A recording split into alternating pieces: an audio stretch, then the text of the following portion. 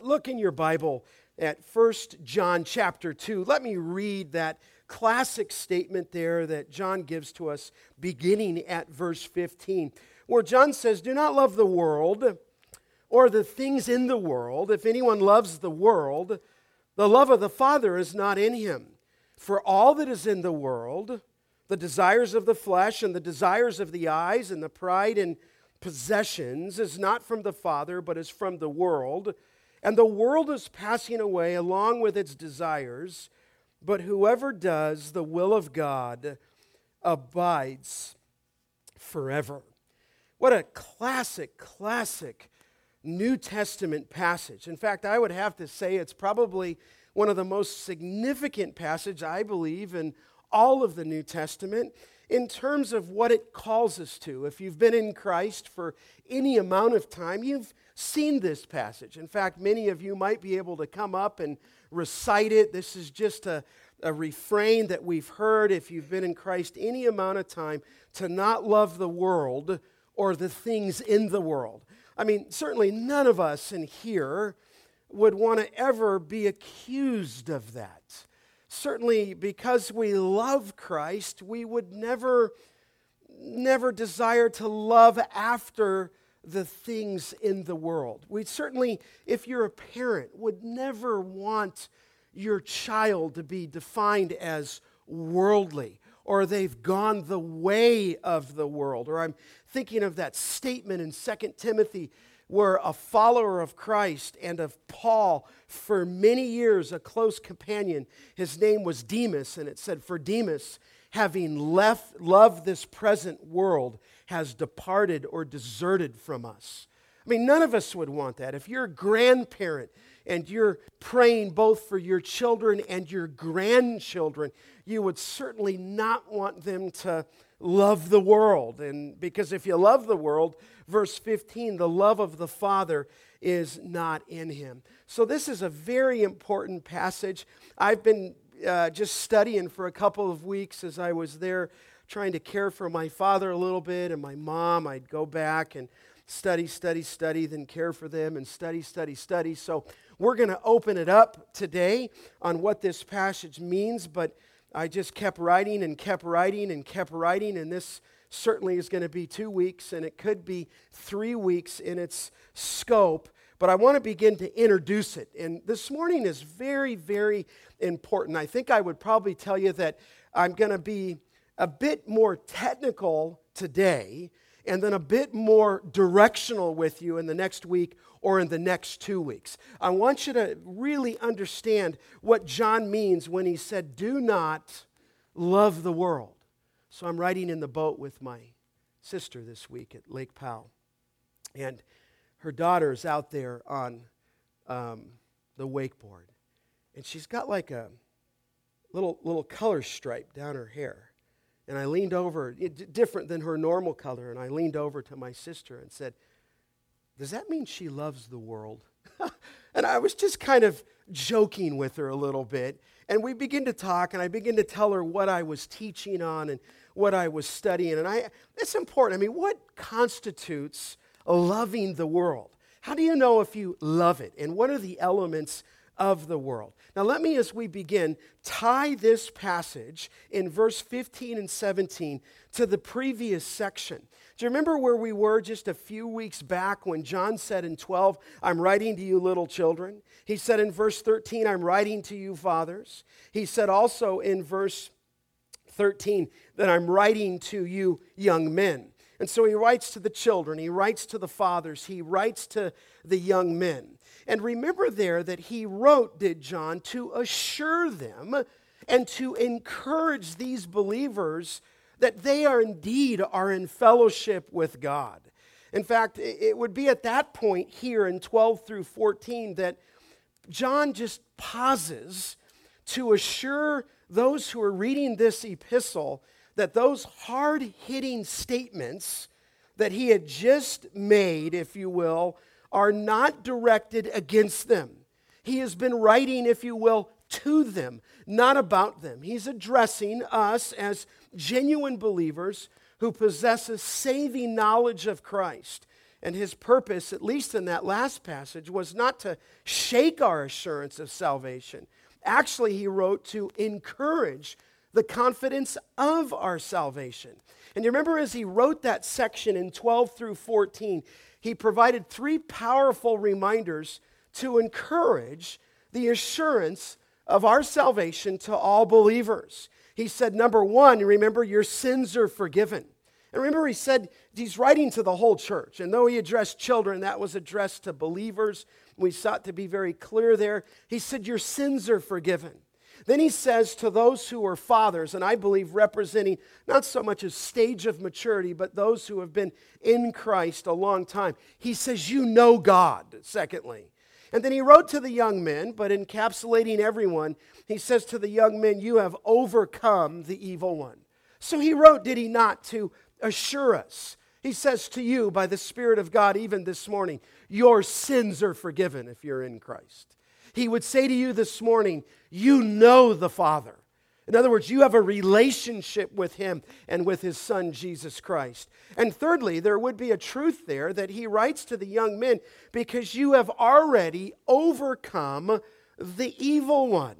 Now, it's fascinating to me that that last reminder to the young men was their position as overcomers. They indeed had already overcome the evil one because, John says, you are strong. And he says, because the word of God abides in you. And so here he was giving us reason to rejoice because Jesus Christ, it says in John 16:33, has overcome the world. And by relationship to him and by faith in him, we have also conquered the world. In fact, look over at 1 John 5:4. Just glance there for a second. Remember, we talked on that. For everyone in 5:4, for everyone who has been born of God, there's that position, overcomes the world. And this is the victory that has overcome the world, our faith. In other words, we belong to Jesus, and as such, by way of our fellowship with Him, we have already overcome the world. But now as you look back to 1 John chapter 2, verse 15, he's going to warn us of the dangers ahead in the sinful world in which we live in. And here is for us a warning to be careful of spiritual demise. And spiritual demise would mean loving the world. And so we have a wonderful promise, if you will, in 12 through 14, and it is backed by an exhortation in 15 through 17 to remain faithful. Or if I looked at it another way, there are affirmations in 12 through 14, and it is followed by a warning that we do not live in duplicity with a heart that is saturated in the world. So what John seems to be doing here is communicating this, is that victory in the world is already assured. But he's saying to you this morning and to me that resistance is required. And so if you will, he captures, if I'd like to say it, the essence of the good news in 12 through 14, but then he tells us, as those who have that good news, that here is what is required to those who have received it. And so we need to be reminded of our glorious salvation and yet also be warned against the very thing that would steal our joy, namely loving the world. I kind of look at it like Paul's exhortation in 1 Corinthians 10:12, where he says, if you think you stand, take heed lest you, what? Fall. And so we are in Christ. Our sins are forgiven. We know the Father. We've overcome the evil one by our faith in Christ.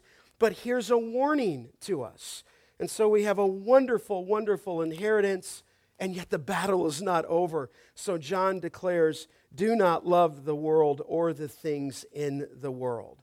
And so he's going to encourage us to press forward in our faith with a life that is transformed while we live in a sin-saturated world. Now, what he's going to do, and we're going to look at this week, maybe a couple weeks, he's going to lay down one huge command, okay?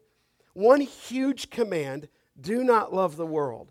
And then he's going to back up that command, and he's going to bolster that command with what I would call just two incentives to follow.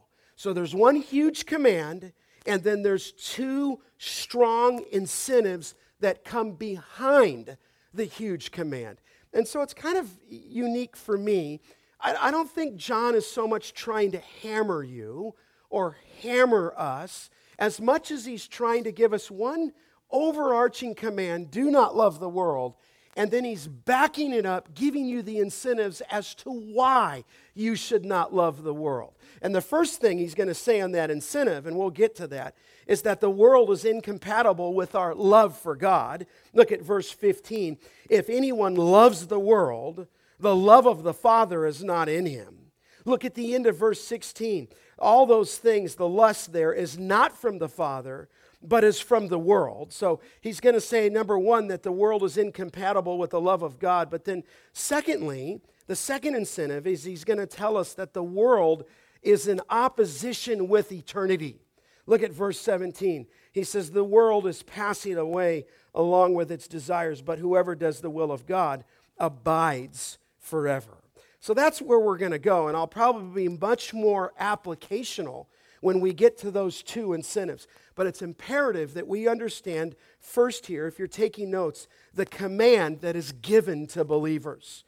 And again, as I say the command given to the believers, obviously this is the Word of God. Obviously, when this came off under the inspiration of God, breathed into the Apostle John, and he wrote it on parchment, I believe it's as fresh today as it was when John wrote it. It's as fresh today as when God inspired it. And so look at it this way. There's a command here given to you. In other words, this is a word of God to us this morning as a church. Now, the command's not hard to see. Look at it in verse 15. John just comes out and says it.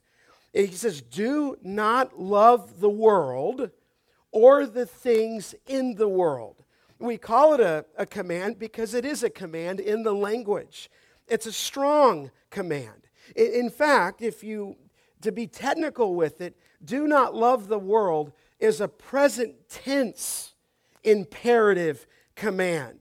In other words, you're not to love the world in which we live, and in the language, it can imply, I don't think it always does, but it can imply that there's an action in progress that needs to be stopped. And so John, after affirming our position, comes and gives us a command from the Word of God that you are not to love the world, okay? Now, you and I both know that we're not to remove ourselves from the world and become monks. But I think it's interesting because in chapter 2, remember in 7 through 11, we are to love believers, right? And we are to love God. That is to be commended. But when we come here to 2:15, we are not to love the world. That is to be condemned. Whereas the love of God in the previous passage in chapter 2 and the love for one another is focused on God and other people, here this love for the world is focused on the pleasure that one hopes to receive, okay?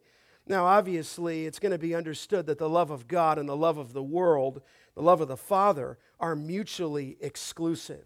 If we pursue the world with its passion, then the love of the Father is not in us. Now, let's just talk about that just for a moment. You see it in verse 15. Do not love the world nor the things in the world. There are people who just wonder, how are we, you ever wondered this? Commanded to not love the world when it says of Jesus Christ and when it says of God that God so loved the what? The world. And so what's John talking about here? On the one hand, he gives us this strong command to not love the world. But when you go over to John 3:16, it said, for God so loved the world.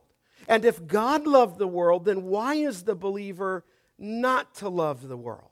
You see, it's very important that we define our key terms here. If you just glance in your Bible again at verse 15 through 17, the key word there in the language is the word cosmos. And you can see that in just 3 different verses, 6 different times, John is addressing the world. Look at it again in 15. He said, do not love the world, cosmos, or the things in the world, a second time. Verse 16, for all that is in the world, a third time. He says at the end of 16, is not from the Father, but is from the world. And then he says there in verse 17, and the world is passing away. So that's key to understand that word cosmos. 6 different times in 3 verses. Now the question here for us is, what is the world? Okay? And it's very important that we properly understand this concept. Because if we don't, it can lead to legalism. Okay? It can lead to legalism. And that word world there has a wide range of meanings in the New Testament, and it does even here in 1 John. So how are we to understand what the world is and what we're not to love? There's at least 3 concepts of the world in Scripture, and this is important for us to understand. Number 1, I would say, under this command, the world can speak of the world of creation in which we live, okay? You're going to see at various places in the Scripture where the Scripture talks about the world. And when it talks about the world, we just simply have to recognize that in some places, in some context, in some passages, the world speaks of the creation in which we live. For example, you don't have to turn there, but in Acts 17:24, there the writer said, God made the world in which we live. So when he talks about God made the world, he's talking about the creation itself. He's talking about the world in which we live. Sometimes in the Scripture, that word for world just speaks of the created world. It speaks of the physical world. In fact, in the early history of the Greek language, that word cosmos actually just meant ornament.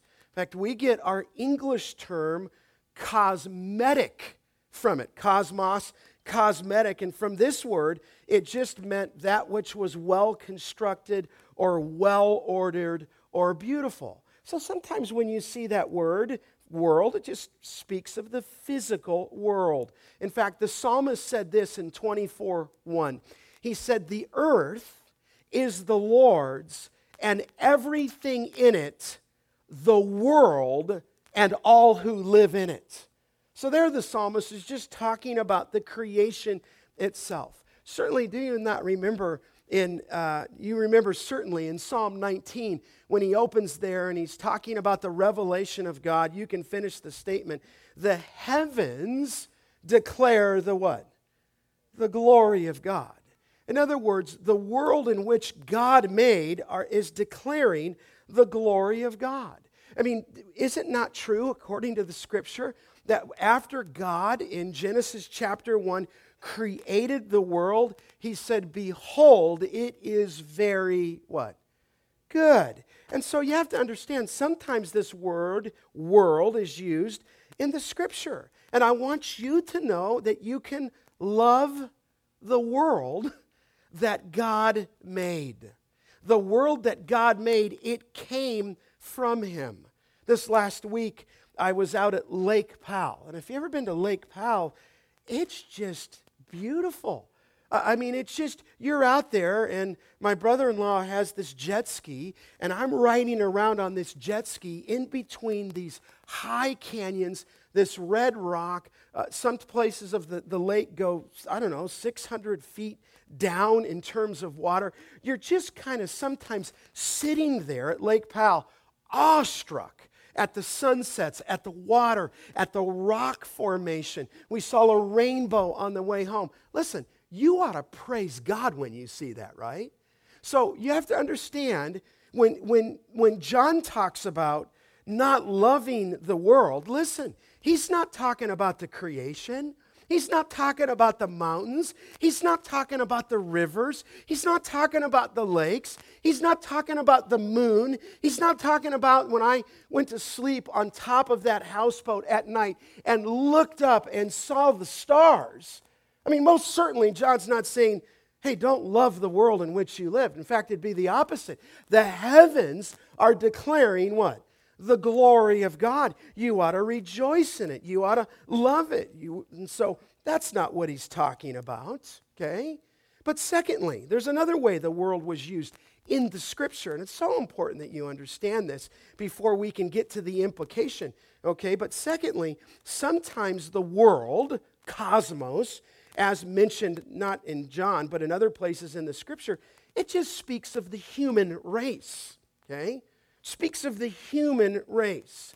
When John says in his gospel, for God so loved the world, he's talking about the human race there, okay? This is the world, the human race that God loved. And so I want to make sure that I'm clear with you. God is not saying, don't love the people in the world, because God so loved the human race. God so loved the people who are in this world. In fact, the world as a human race is the object of God's saving purpose. In fact, look, you remember we already touched on it. Look at 1 John 2:2. In this light, he is the propitiation for our sins, but not for ours only, but also the sins of the whole, what? World. You ought to love the people that are in the world. I just got off the phone last night with a very good friend who just spent some time in the Czech Republic. Man, he was so jacked up. He went over there to lead a young people's camp. They did a camp, about 40, basically almost unbelievers. He said in the course of this week at this high school camp that's connected to a local church, 8 young people trusted Christ. He says, Scott, I just love these kids already. He's in a small group with them, and he's talking with 5 boys, and he said 4 of them were atheists, because that's how they were taught in the Czech Republic. My friend got back. Listen, he should love those people, shouldn't he? We should have a heart for those people who are without the gospel. We have a lot of workers here on farms and ranches. Certainly, John's not talking about not loving those people, is he? God so loved the world. God so loved the human race. He's not the propitiation just for your sins, but he's the propitiation for the sins of the whole world, is the thought. In fact, just look over in 1 John chapter 4. Is this not true right there? Where it says in 1 John 4:14, and in this second category, we have seen and testify that the Father has sent his Son, this phrase, 4:14, to be the Savior of the what? Of the world. What world? The human race in which we live. We are to love those people. Look at 1 John 4:9. In this is the love of God, that it was made manifest among us that God sent his only Son into the world. He sent it into the human race, if you will. And you have other statements in Scripture like this, do you not? Remember in John, certainly, 1:29. Remember when Jesus Christ first laid his eyes on the Lord Jesus Christ, and he said, behold, the Lamb of God who takes away the sin of the what? Of the world. It's just an expression to speak of the human race. Now, I want to be clear here. The world here, in this second category, refers to the human race as a whole. It doesn't refer to every individual, or else those verses we just read would lead to universalism, and we don't believe that. You have to trust in Christ. So when it says that God so loved the world, he's speaking as a race, not necessarily every individual in it, but he loves the world. And so when John says to not love the world, this is not a reference to the human race that has been ordained by God. Say, okay, well, Scott, what does it mean? Here's the third category. He's not speaking about the creation. He's not speaking about loving the human race. The predominant use of world, as you probably understand it, is the world, the cosmos, that is under the influence of evil.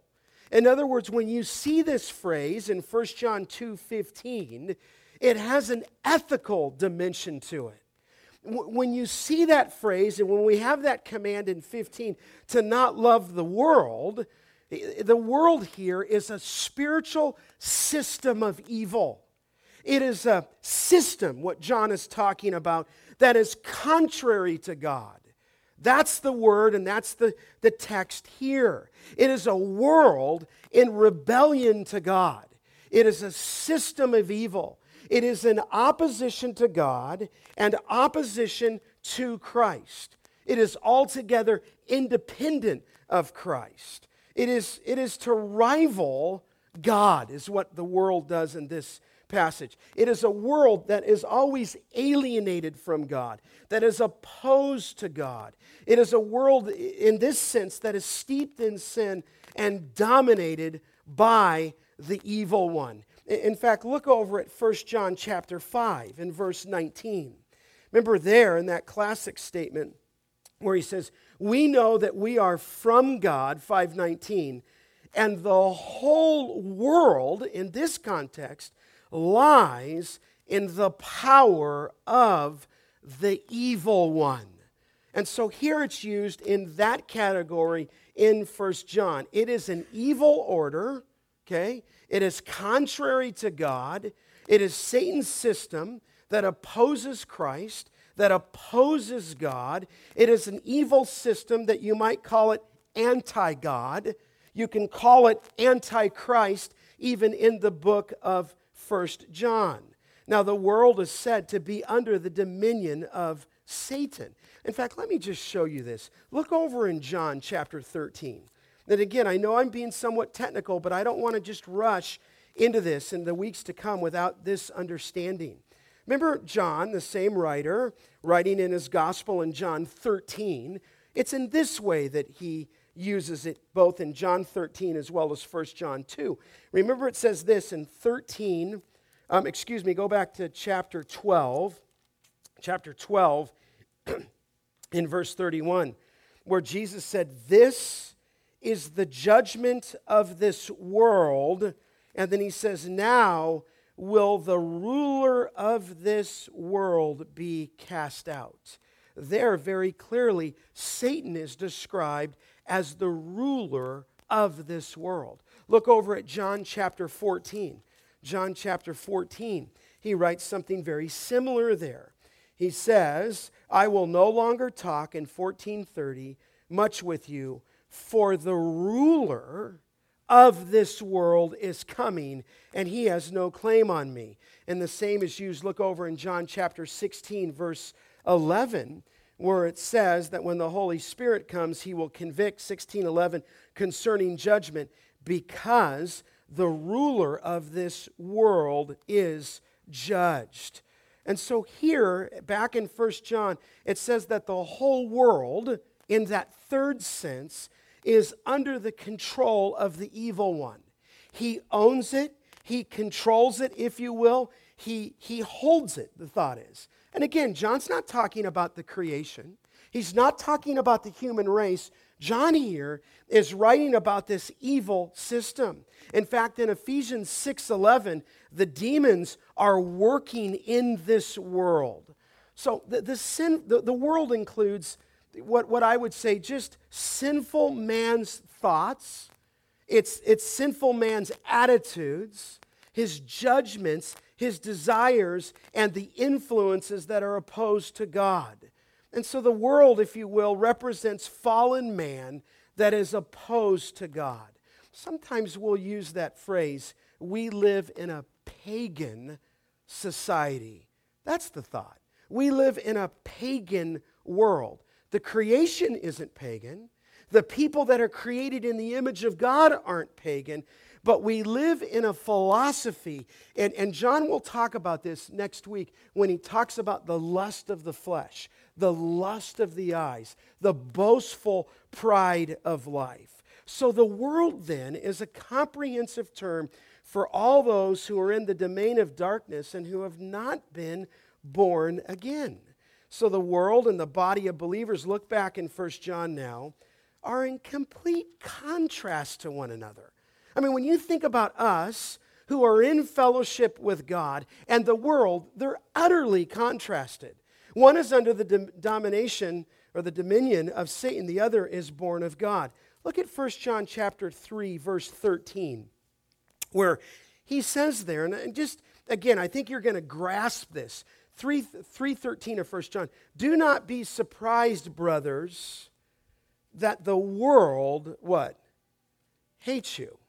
What's he talking about there? He's talking about the system. He's talking about the organization. He's talking about the sinful attitudes. He's talking about everything that is opposed to God. And so he would say to you, 1 John 3:13, don't be surprised if the world hates you. In fact, look at it again in 1 John 5:19. He says there, regarding our place, we know we are from God. That's our ontology, if you will. But he says, and the whole world lies in the power of the evil one. And so the world is under the satanic system that will be described. But look back at 1 John 3:1. Just giving you a sense of this. 3:1, see what kind of love the Father has given to us, that we should be called children of God, and so we are. The reason why the world does not know us is that it did not know him. And so he's talking about that organization again of evil. Look over at 1 John chapter 4. 1 John chapter 4, he says in verse 4, little children, you are from God. And he's speaking to our position. You've overcome them, for he that is in you is greater than he that is in the world. Not so much the world of creation, not the world of the human race, but he that is in you is greater than the one who is in the system of evil. Look at verse 5 of chapter 4. They are from the world, therefore they speak from the world, and the world listens to them. And so the world, again, is that organization, that system, and we'll look at it next week, that's quantified on lust of the flesh, lust of the eyes, and the pride of life. In fact, look just for one moment. Go back to the Gospel of John. Let me just show you this. Because he reiterates themes here in 1 John as well as the Gospel of John. But do you remember this passage in John's Gospel, chapter 15? Right after the section of I am the true vine, you are the branches, and so forth. But he says this in 15:18, does Jesus. 15:18, if the world hates you, know that it has hated me before it hated you. If you were of the world would love you as its own. But because you are not of the world, in other words, we've been called out of it, but I chose you, what does he say? Out of the world, therefore the world hates you. It's in opposition to God. Look over at John chapter 17. John chapter 17, very clearly there. Remember this in the high priestly prayer, 17:14 of the Gospel of John, where Jesus is praying. He says, I have given them your word. Interesting. And the world, there's that system, has hated them because they are not of the world, just as I am not of the world. I like this phrase. He said, I do not ask you to take them out of the world, the system, but that you keep them from the evil one. They are not of the world, just as I am not of the world. And so do you see how those places where cosmos is used? And I just think it's important that we understand the distinction, and I think you do, that when John says don't love the world, he's talking about the evil system in which we lived. In fact, Paul used it this way. It's many places. Remember when he was talking about, and you were dead in your trespasses and sins, and then he says, in which you formerly walked, and then he said this in Ephesians 2:2, in which you formerly walked according to the course of this world. In other words, before you came to Christ, you were caught up in that worldly system.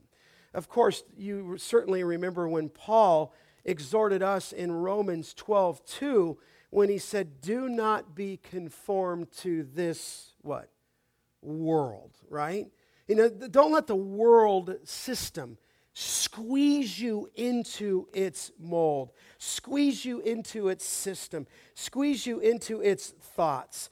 I like this description of the world. It was given by a man in his commentary, Richard Wolff. He said this: the world, speaking of it in this third category, is human nature sacrificing the spiritual to the material, the future to the present, the unseen and the eternal to that which touches the senses and perishes with time.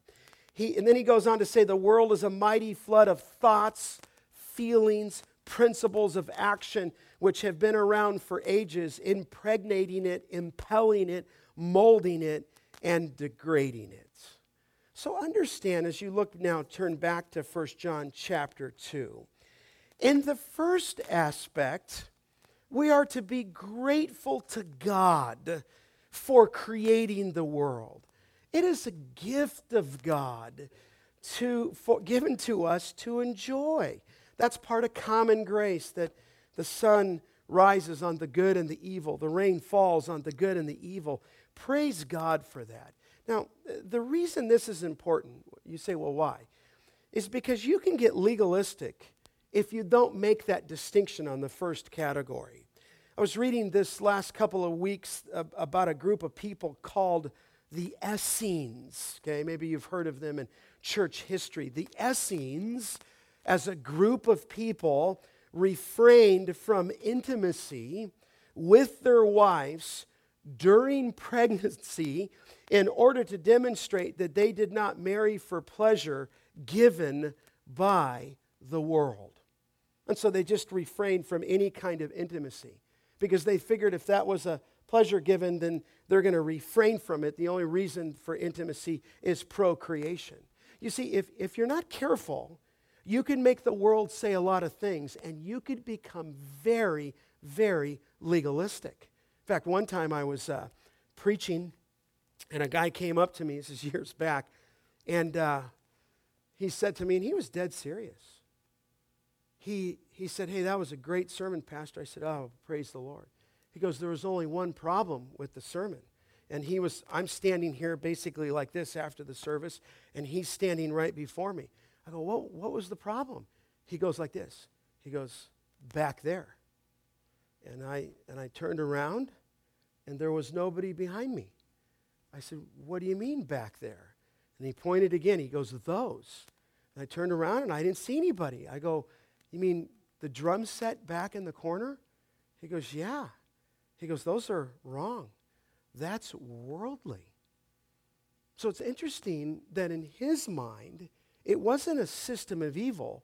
The world represented a kind of instrument that could be used for worship.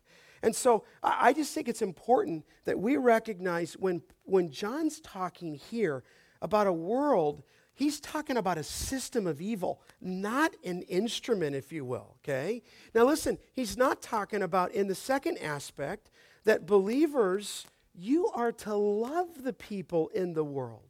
You are to evangelize the people in the world, for God loves the world. You ought to care about the people who work with you. You ought to care about the people who work for you. In fact, I had to go down and get something at the lake, at Lake Powell, and I dropped my wife off at the top, and I forgot where I was. I had to pick her up, and I had to go fix the boat, which is really funny because we're out in Lake Powell. It's like 2 states long. Part of it's in Utah, part of it's in Arizona, and we're pulling the boat out of the water, and who do we see? The Bookers. There they were. It was like finding them amongst a million people. It was really funny. And so we were doing that stuff down in the water, and I picked up my wife. She had a big smile on her face. She said, I had a wonderful opportunity to witness to somebody right here. I just said, praise the Lord. I mean, don't you just think when God loved the world, we're to love the people. So we're to love creation, we're to love the people in the world. But here in this third meaning, the way that John used it here, we are exhorted not to love the world that is in rebellion and in opposition to God. Here again, that world is the evil system that is under divine judgment and under the control of Satan. We are not to love the world. In fact, as we read in John 17, God chose us out of the world. We live in it, but we're to be distinct from it, and we live in that tension. We are to be separate from the world, but we still live in it, but we're not to love it. We cannot be conformed to it. We cannot be contaminated by it, but on the other hand, we cannot escape from it. We are to remain in it, and we are to live within it without becoming like it. And so John declares, do not love the world. Now look again at the text in verse 15. I do want to make this distinction here. He says, do not love the world. And you see this little phrase, or the things in the world. And you say, what does that mean? Why does he say that? Why didn't he not just say, do not love the world and leave it? And if anyone loves the world, love the Father. But he says, do not love the world or the things in the world. Now certainly the things in the world will include, the next verse, it can include the lust of possessions. But I want you to understand at the same time, when he says do not love the world or the things in the world, it's not restricted to possessions alone. I mean, you well know that a person can be without possessions, okay? He could be without them, and just as materialistic as the person who has them, right? In fact, I would even say, conversely, a very wealthy person can actually be free from a spirit of worldliness, while the person who goes without may be more worldly than the person who has. So you have to understand, I don't think John's talking about possessions alone. He's talking about loving the world, a lust of the flesh, a lust of the eyes, the boastful pride of life. Now the question remains this morning is, why are we commanded to not love the world? Why? I mean, he tells us not to, but why? And now follow these two incentives on why we are commanded to not love the world. And the first incentive is this, that the world is incompatible with our love for God, okay? The world is incompatible with our love for God. Look at the statement in 15. He says, if anyone loves the world, in that third sense, the love of the Father is not in him. I mean, it follows that the world is in opposition to God and Christ, and it can't be the object of the devotion to the follower of Christ. He says, if anyone, look at it again, loves the world. Now, I'm going to state it again. It's in the present tense, okay? It's not saying that you've struggled with materialism. That's not the point here. He puts it in the present tense. He's describing one who continually, as a passion, as a lifestyle, as a pursuit, makes the world the object of his love. If you make the world continually the object of your love, look at verse 15. The love of the Father is not in him. In other words, if we love God, we cannot also love the world system. They are mutually exclusive. To love the world is to, as a practice, is to be devoid of the love of God. What's interesting with John, is it true? He's always just no middle ground here.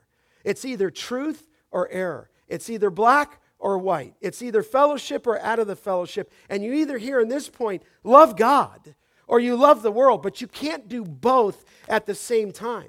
Do you remember in 2 Corinthians 4:4, when Paul's describing Satan, he said, Satan is the god of this, what? World. You understand that a little bit more now? God created the world, the creation. God loves the people in the world, but the world in this sentence, in 2 Corinthians 4:4, when it says where it says Satan is the god of this world, it means that he's manipulating it. He's controlling it. And I'm thinking of when Paul wrote about his friend Demas. So sad. I could take you to places in Colossians. There's Demas. Think about it. He's hanging with Paul. He's hanging with Dr. Luke. He's there in some of the other writings. And then all of a sudden it says, does Paul, Demas, having loved this present world, has deserted me. He left Paul. You say, what do you mean he loved the world? He loved the creation? No. You mean he loved the people in the world? No. He loved the system. And so John's just saying, listen, if you're truly in fellowship with Christ, you can't love God and love the world because it's incompatible with our love for the Father. In fact, let me show you something else. Look over at James. Do you remember this? Let me just highlight this for a second. James chapter 4. And again, I'm just setting the groundwork for the weeks to come. James chapter 4. Remember when it says this? He says in James 4, let me get over there. And you've seen this phrase before. When James just so indicting, maybe he'd say it to you, where he said, you adulterous people in 4:4. Do you not know that friendship with the world is enmity with God? Now, it's interesting there.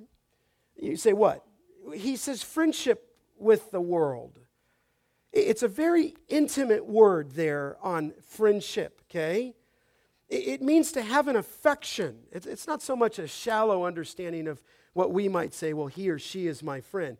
Here, to be a friend to someone in the Hellenistic world involved the sharing of all things. And here, the affection is a desire for the world. And James says, do you not know that friendship with the world is enmity with God? By seeking friendship with the world, they committed spiritual adultery.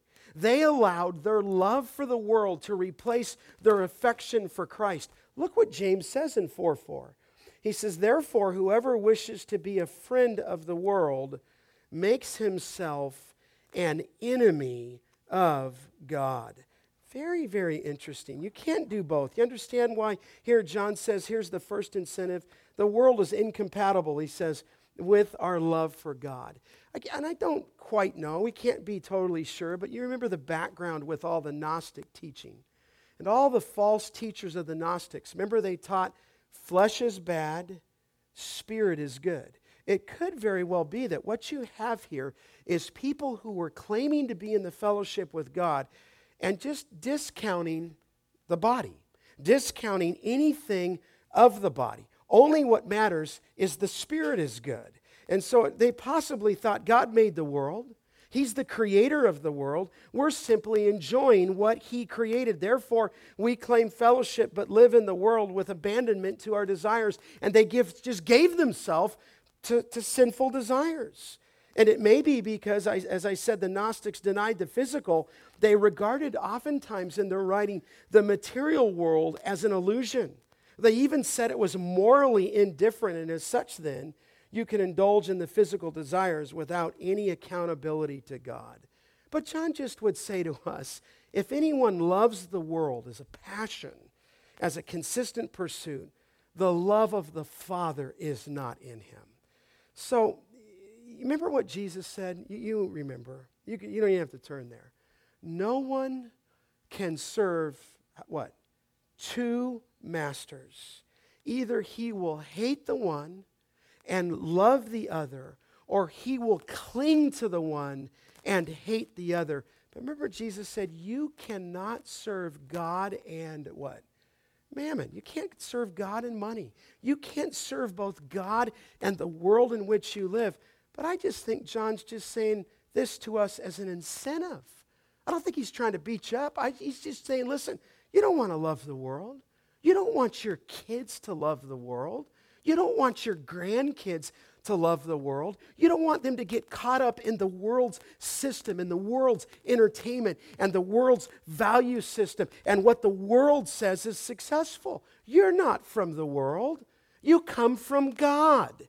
And in your heart, you want a desire to please him, but you can't do both at the same time. We used to like to say in student ministries, you can't have a foot in for the world and a foot in for God. You can't straddle the fence.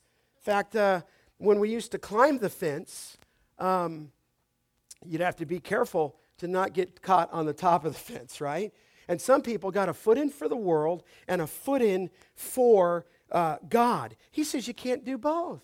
He says it's incompatible with God. You can't say you love him and then follow after this course. But I think John's just saying, listen, you're not of the world. You want to make your life count. You want to do something for God. You who have been blessed financially, don't you want to use your money for purposes that extend his kingdom? I mean, don't you want to be, I'm thinking of my friend who got back from the Czech Republic, and he's looking at millions of people across the scope of Eastern Europe.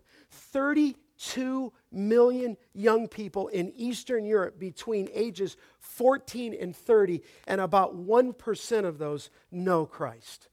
I mean, you just want to make your life count. He's talking to kids, and they're atheists because they've been taught that way.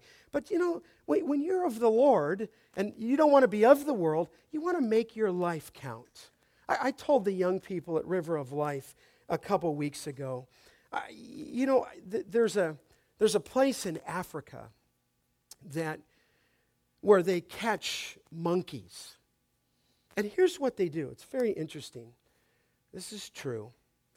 The men in this place climb up a tree. The monkeys, as you know, if you can picture that, live in the trees. They climb in the trees. Their world is in the trees. If you've seen Tarzan, you get that, right? Okay. And the men take up into the tree with them what you can call a gourd. I don't know. Maybe for the sake of our understanding, a vase. If you men, I'm sure you've brought your wife flowers.